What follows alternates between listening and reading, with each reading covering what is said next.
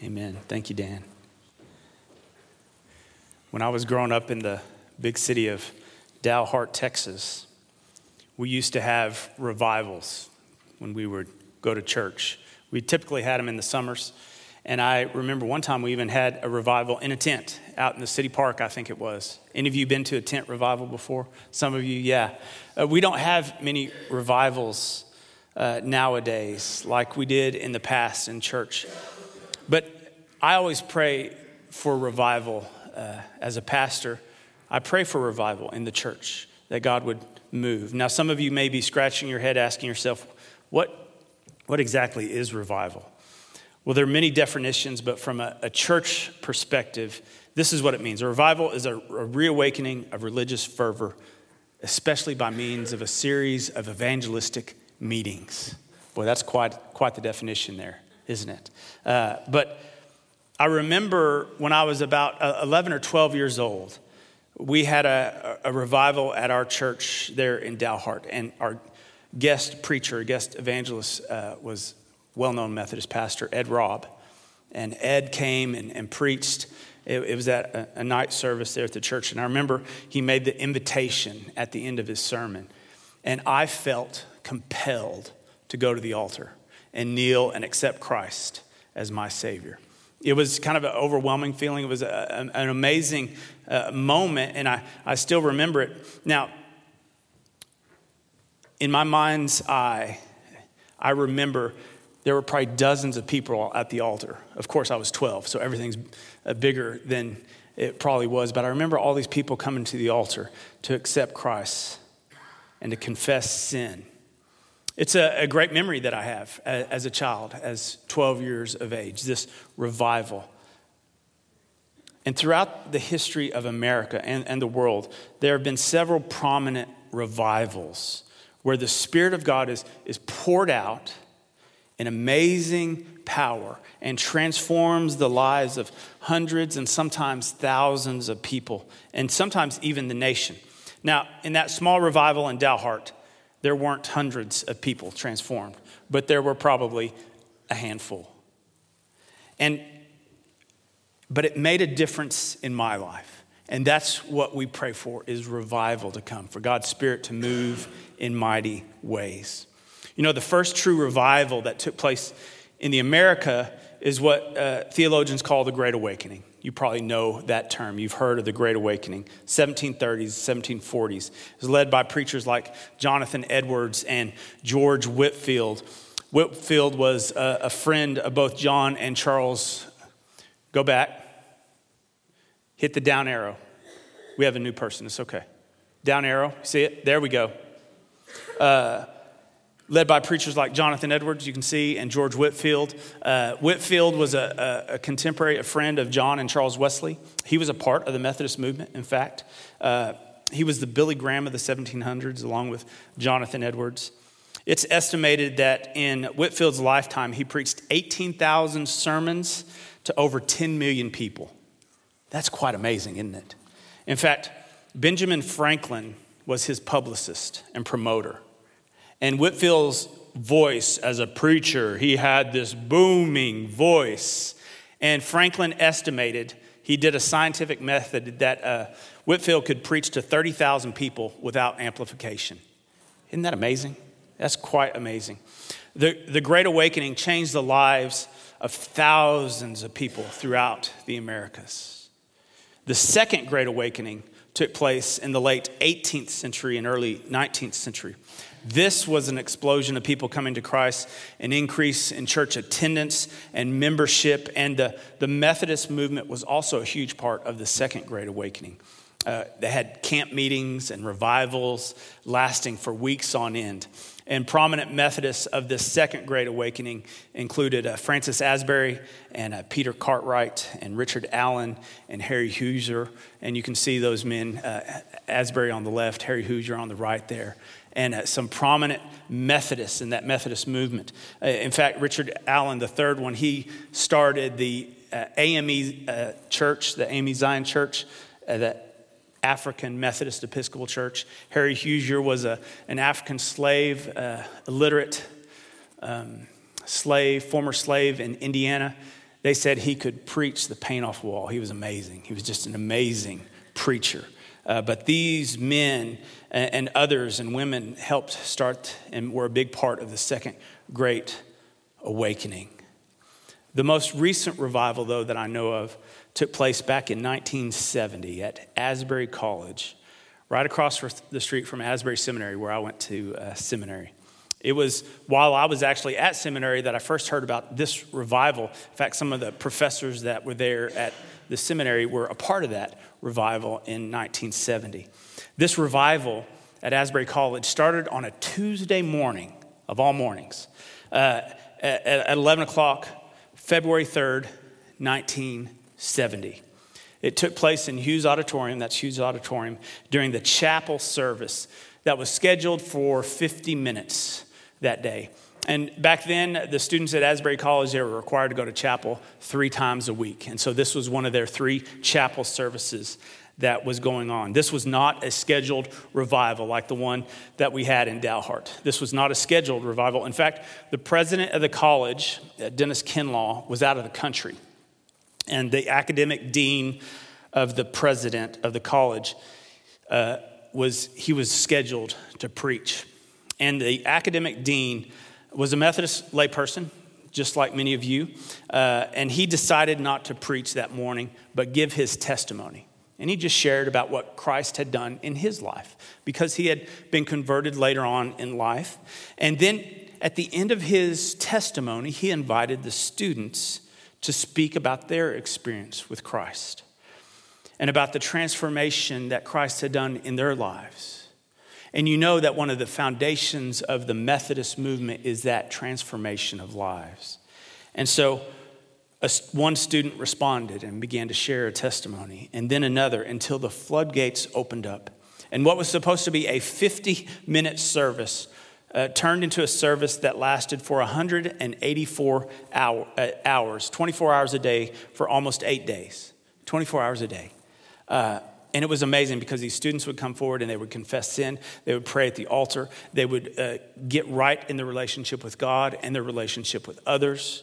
It was an amazing thing. But that revival spread from the college, and it went across the street to the seminary, and then to over 130 college campuses and seminaries and churches. In fact, the media found out about it, and it was broadcast around the United States. And in fact, I found a clip of it on YouTube. That's where you find everything, right? So let's watch one of those broadcasts at this time. College campus at Wilmore, which touched me about as much as anything that's occurred in 34 years of news reporting. I know normally that when you're watching television, like everyone else, you have one eye perhaps on the paper, one eye on television, or one ear to someone else in the room, or perhaps you're fixing the evening meal. But for the next 2.5 minutes, I wish you'd stop everything you're doing, and I think you too are going to be impressed. It started at 10 o'clock yesterday morning. Chapel was scheduled to end at 11 o'clock yesterday morning. It didn't end at 11 o'clock yesterday morning. It didn't end at 11 o'clock last night. It didn't end at 11 o'clock this morning.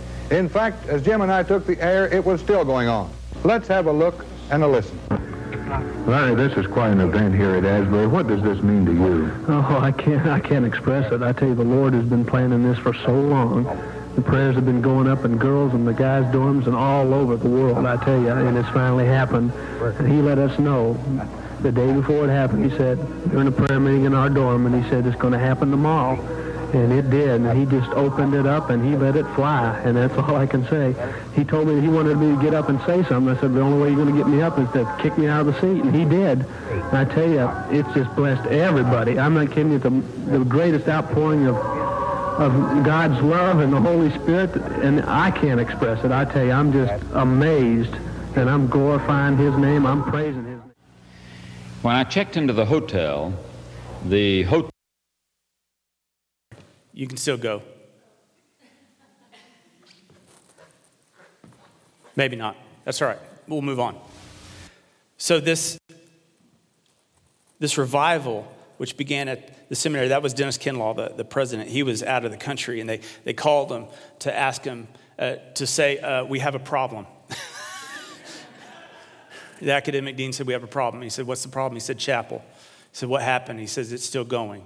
He said, what do you mean it's still going? And they said, well, something happened. The Spirit of God moved. And even Kinlaw was like, are you sure it's God moving and not just something else? And he said, yeah, we're pretty sure it's God moving. And he said, what are we going to do? We don't know. So he had to fly back to deal with this revival and these students. But the news and some of the other things that I watched, some of the people that went to witness were moved so much and gave their life to Christ as well. See, that's what I pray for as a pastor, is revival. But the thing is when the Spirit of God moves, it can be a scary thing because you're no longer in control. And we like to be in control, don't we? Yes, we do. But it's amazing. There's nothing that excites me and scares me more than for revival to break out. But I constantly pray for revival. And I hope you do too. That's my prayer for you, is I hope that you're praying for that God would move, not just in our church, but in our country and in the church around the world. And see, it begins with the Spirit of God moving in our lives, the Spirit of God being poured out, but it's also in response to us being intentional. Revival begins with you and me. It begins with us giving our lives to Jesus in deeper ways and with us inviting others to do the same. Our scripture from the Gospel of John speaks of revival. This revival, it would start slowly, and then when it catch spark, and it eventually spread throughout the entire world. And in our text this morning, we're witnessing the beginning of Jesus' ministry. He has just been baptized by John in the Jordan River, and he goes out to find his first disciples. He's in the area of Galilee and Israel. Just the day before, both Andrew and Peter had answered the call to come and follow Jesus, and now he finds Philip and he says to him, "Follow me." And Philip goes to his friend Nathanael and says to him, "We have found him about whom Moses in the law and also the prophets wrote, Jesus, son of Joseph from Nazareth." Do you remember Nathanael's reply to Philip? It's funny. Can anything good come out of Nazareth? Can anything good come out of Nazareth? And what does Philip tell him? You remember? It's just 3 words. 3 words that can make all the difference in the world. 3 words that can bring revival. 3 words that can change your life. And 3 words that can change history. 3 words that we should be using in our everyday conversations. Just 3 words. Come and see. Come and see. That's what he said. Philip said to Nathanael, "Come and see." That is the beginning of revival. These 3 words will change Nathanael's life. He will become a follower of Jesus after that. Revival begins with an invitation, not an argument. Revival begins with an invitation, not an argument. I want us to meditate on those 3 words, come and see, because they can change our life. Too often, though, as followers of Jesus, we get hung up on what we should say to people or what we know or don't know. We think we have to have all the answers to any question that people ask us. And we get hung up and we get confused about trying to answer questions of faith in life. We get nervous about saying the right thing, or we don't want to say the wrong thing. But here are the 3 words that you can use for any scenario of faith. Come and see. Come and see. We should have that spirit about us as we go about our work and our world. We should have a come and see attitude when it comes to our faith. We invite people to come and see the goodness of God. We often think that we have to be well educated on every biblical question. And so that hinders us from the invitation. Because we think to ourselves, I don't have it all figured out, so I won't invite anyone else. You don't have to have it all figured out. You just invite them. Come and see. Revival begins with an invitation, not an argument.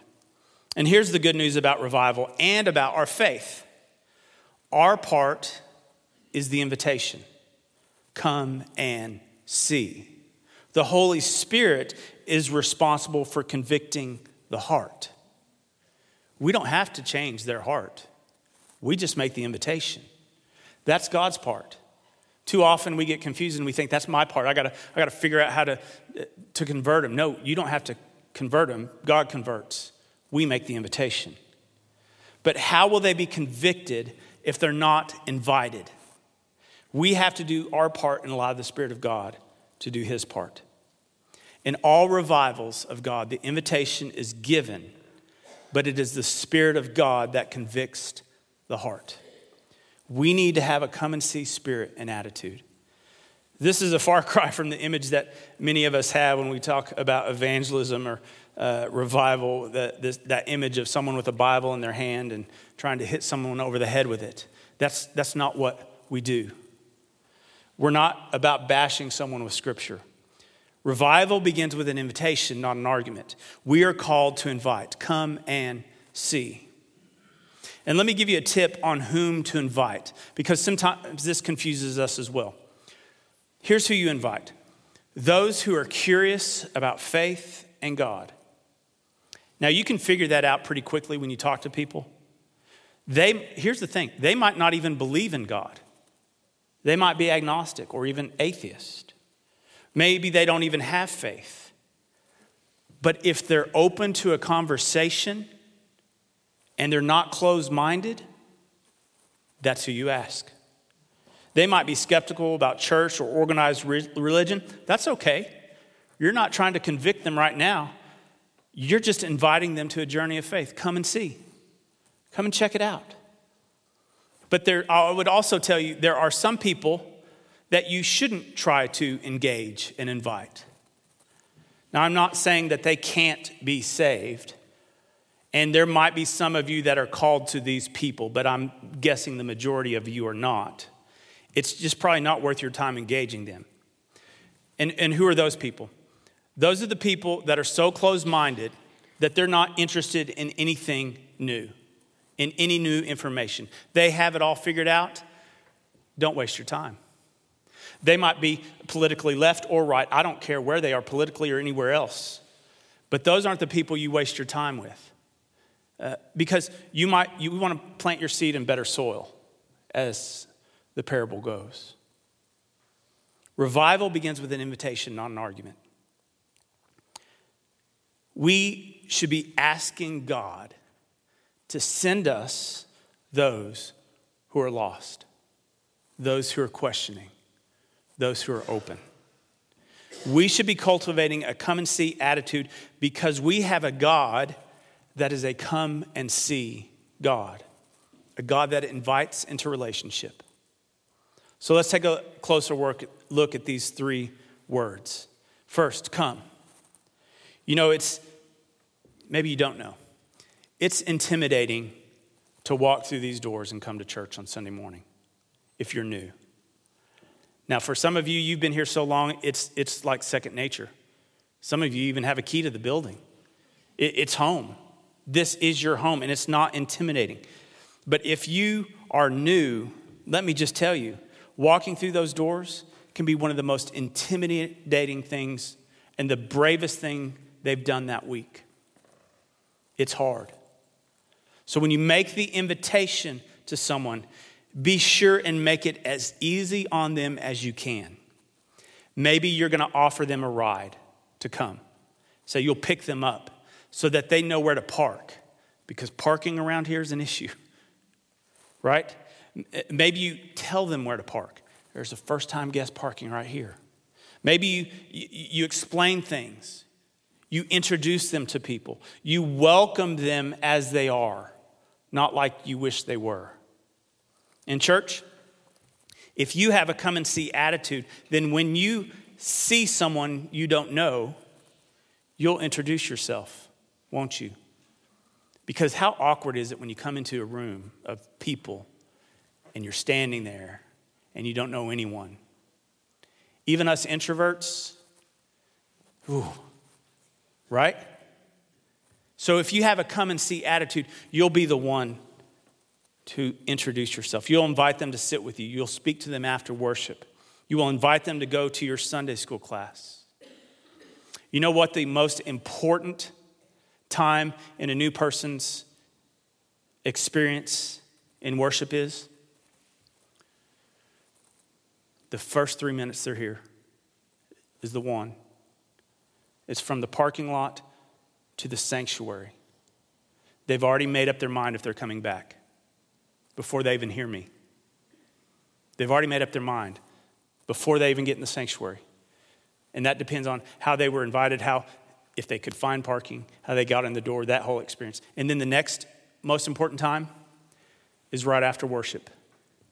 If they get out of this building in under a minute, most likely they'll not come back. So why is it important to introduce yourself? You're making a connection. Come, you have to make the invitation. And, that's the second word. What's the and? This is so important. The and is that spirit of prayer. It's the intentional expectation that God is moving and living in every moment with that expectation, indeed that expectation that God is here and God is going to move. Praying for people who need Jesus. Praying that God would bring those people to you. Praying for people who are lost. A come and see spirit has as its core a desire for lost and hurting people to know Jesus. A come and see spirit has as its core a desire for lost and hurting people to know Jesus. This is the and. Pray that God is preparing your heart for whoever walks your way. And you don't have to remember a lot of stuff, do you? You just have to remember 3 words. Come and see. Pray that God is sending people to you who are open to hearing about Jesus. And then the see part. This is the part, as I was talking about in the it sometimes makes me nervous. What are they going to see? They're going to see us. Oh, that's scary sometimes, right? But this is what I hope they see. A people that have been transformed by God. Not a people that have it all together, but a people that have been transformed by God. A people that have a story to tell of how Jesus has transformed their life with purpose and passion. I hope they see Jesus in you, and I hope they see Jesus in me. But here's the thing. For them to see that, they need to hear your story. They need to know that Jesus actually makes a difference in your life. Your testimony can make the biggest difference. The story how Jesus has changed your life or is changing your life in big and small ways is a powerful witness. Don't forget that. Remember the Asbury College revival? Revival began not because of an excellent sermon, but because the academic dean, who was not a preacher, shared his story. Right? And because of that sharing of the story, of that opening up of the heart, the other students were willing to share their stories. Because students were willing to be vulnerable and they confessed their sin. And they opened up their life to a deeper relationship with Jesus. You have a story to tell. Will you tell it? Will you be a part of revival? You can be, though, if you focus on these 3 words. Come and see. Let us pray. Thank you, Lord, for the invitation that you have given to us. Help us, oh God, to be willing disciples of yours, that we can indeed transform the world. Lord, for those who have not made that commitment to you this morning, I pray that you would open their hearts to you. We thank you for the ways that you move in our midst. And we pray in Jesus' name. Amen.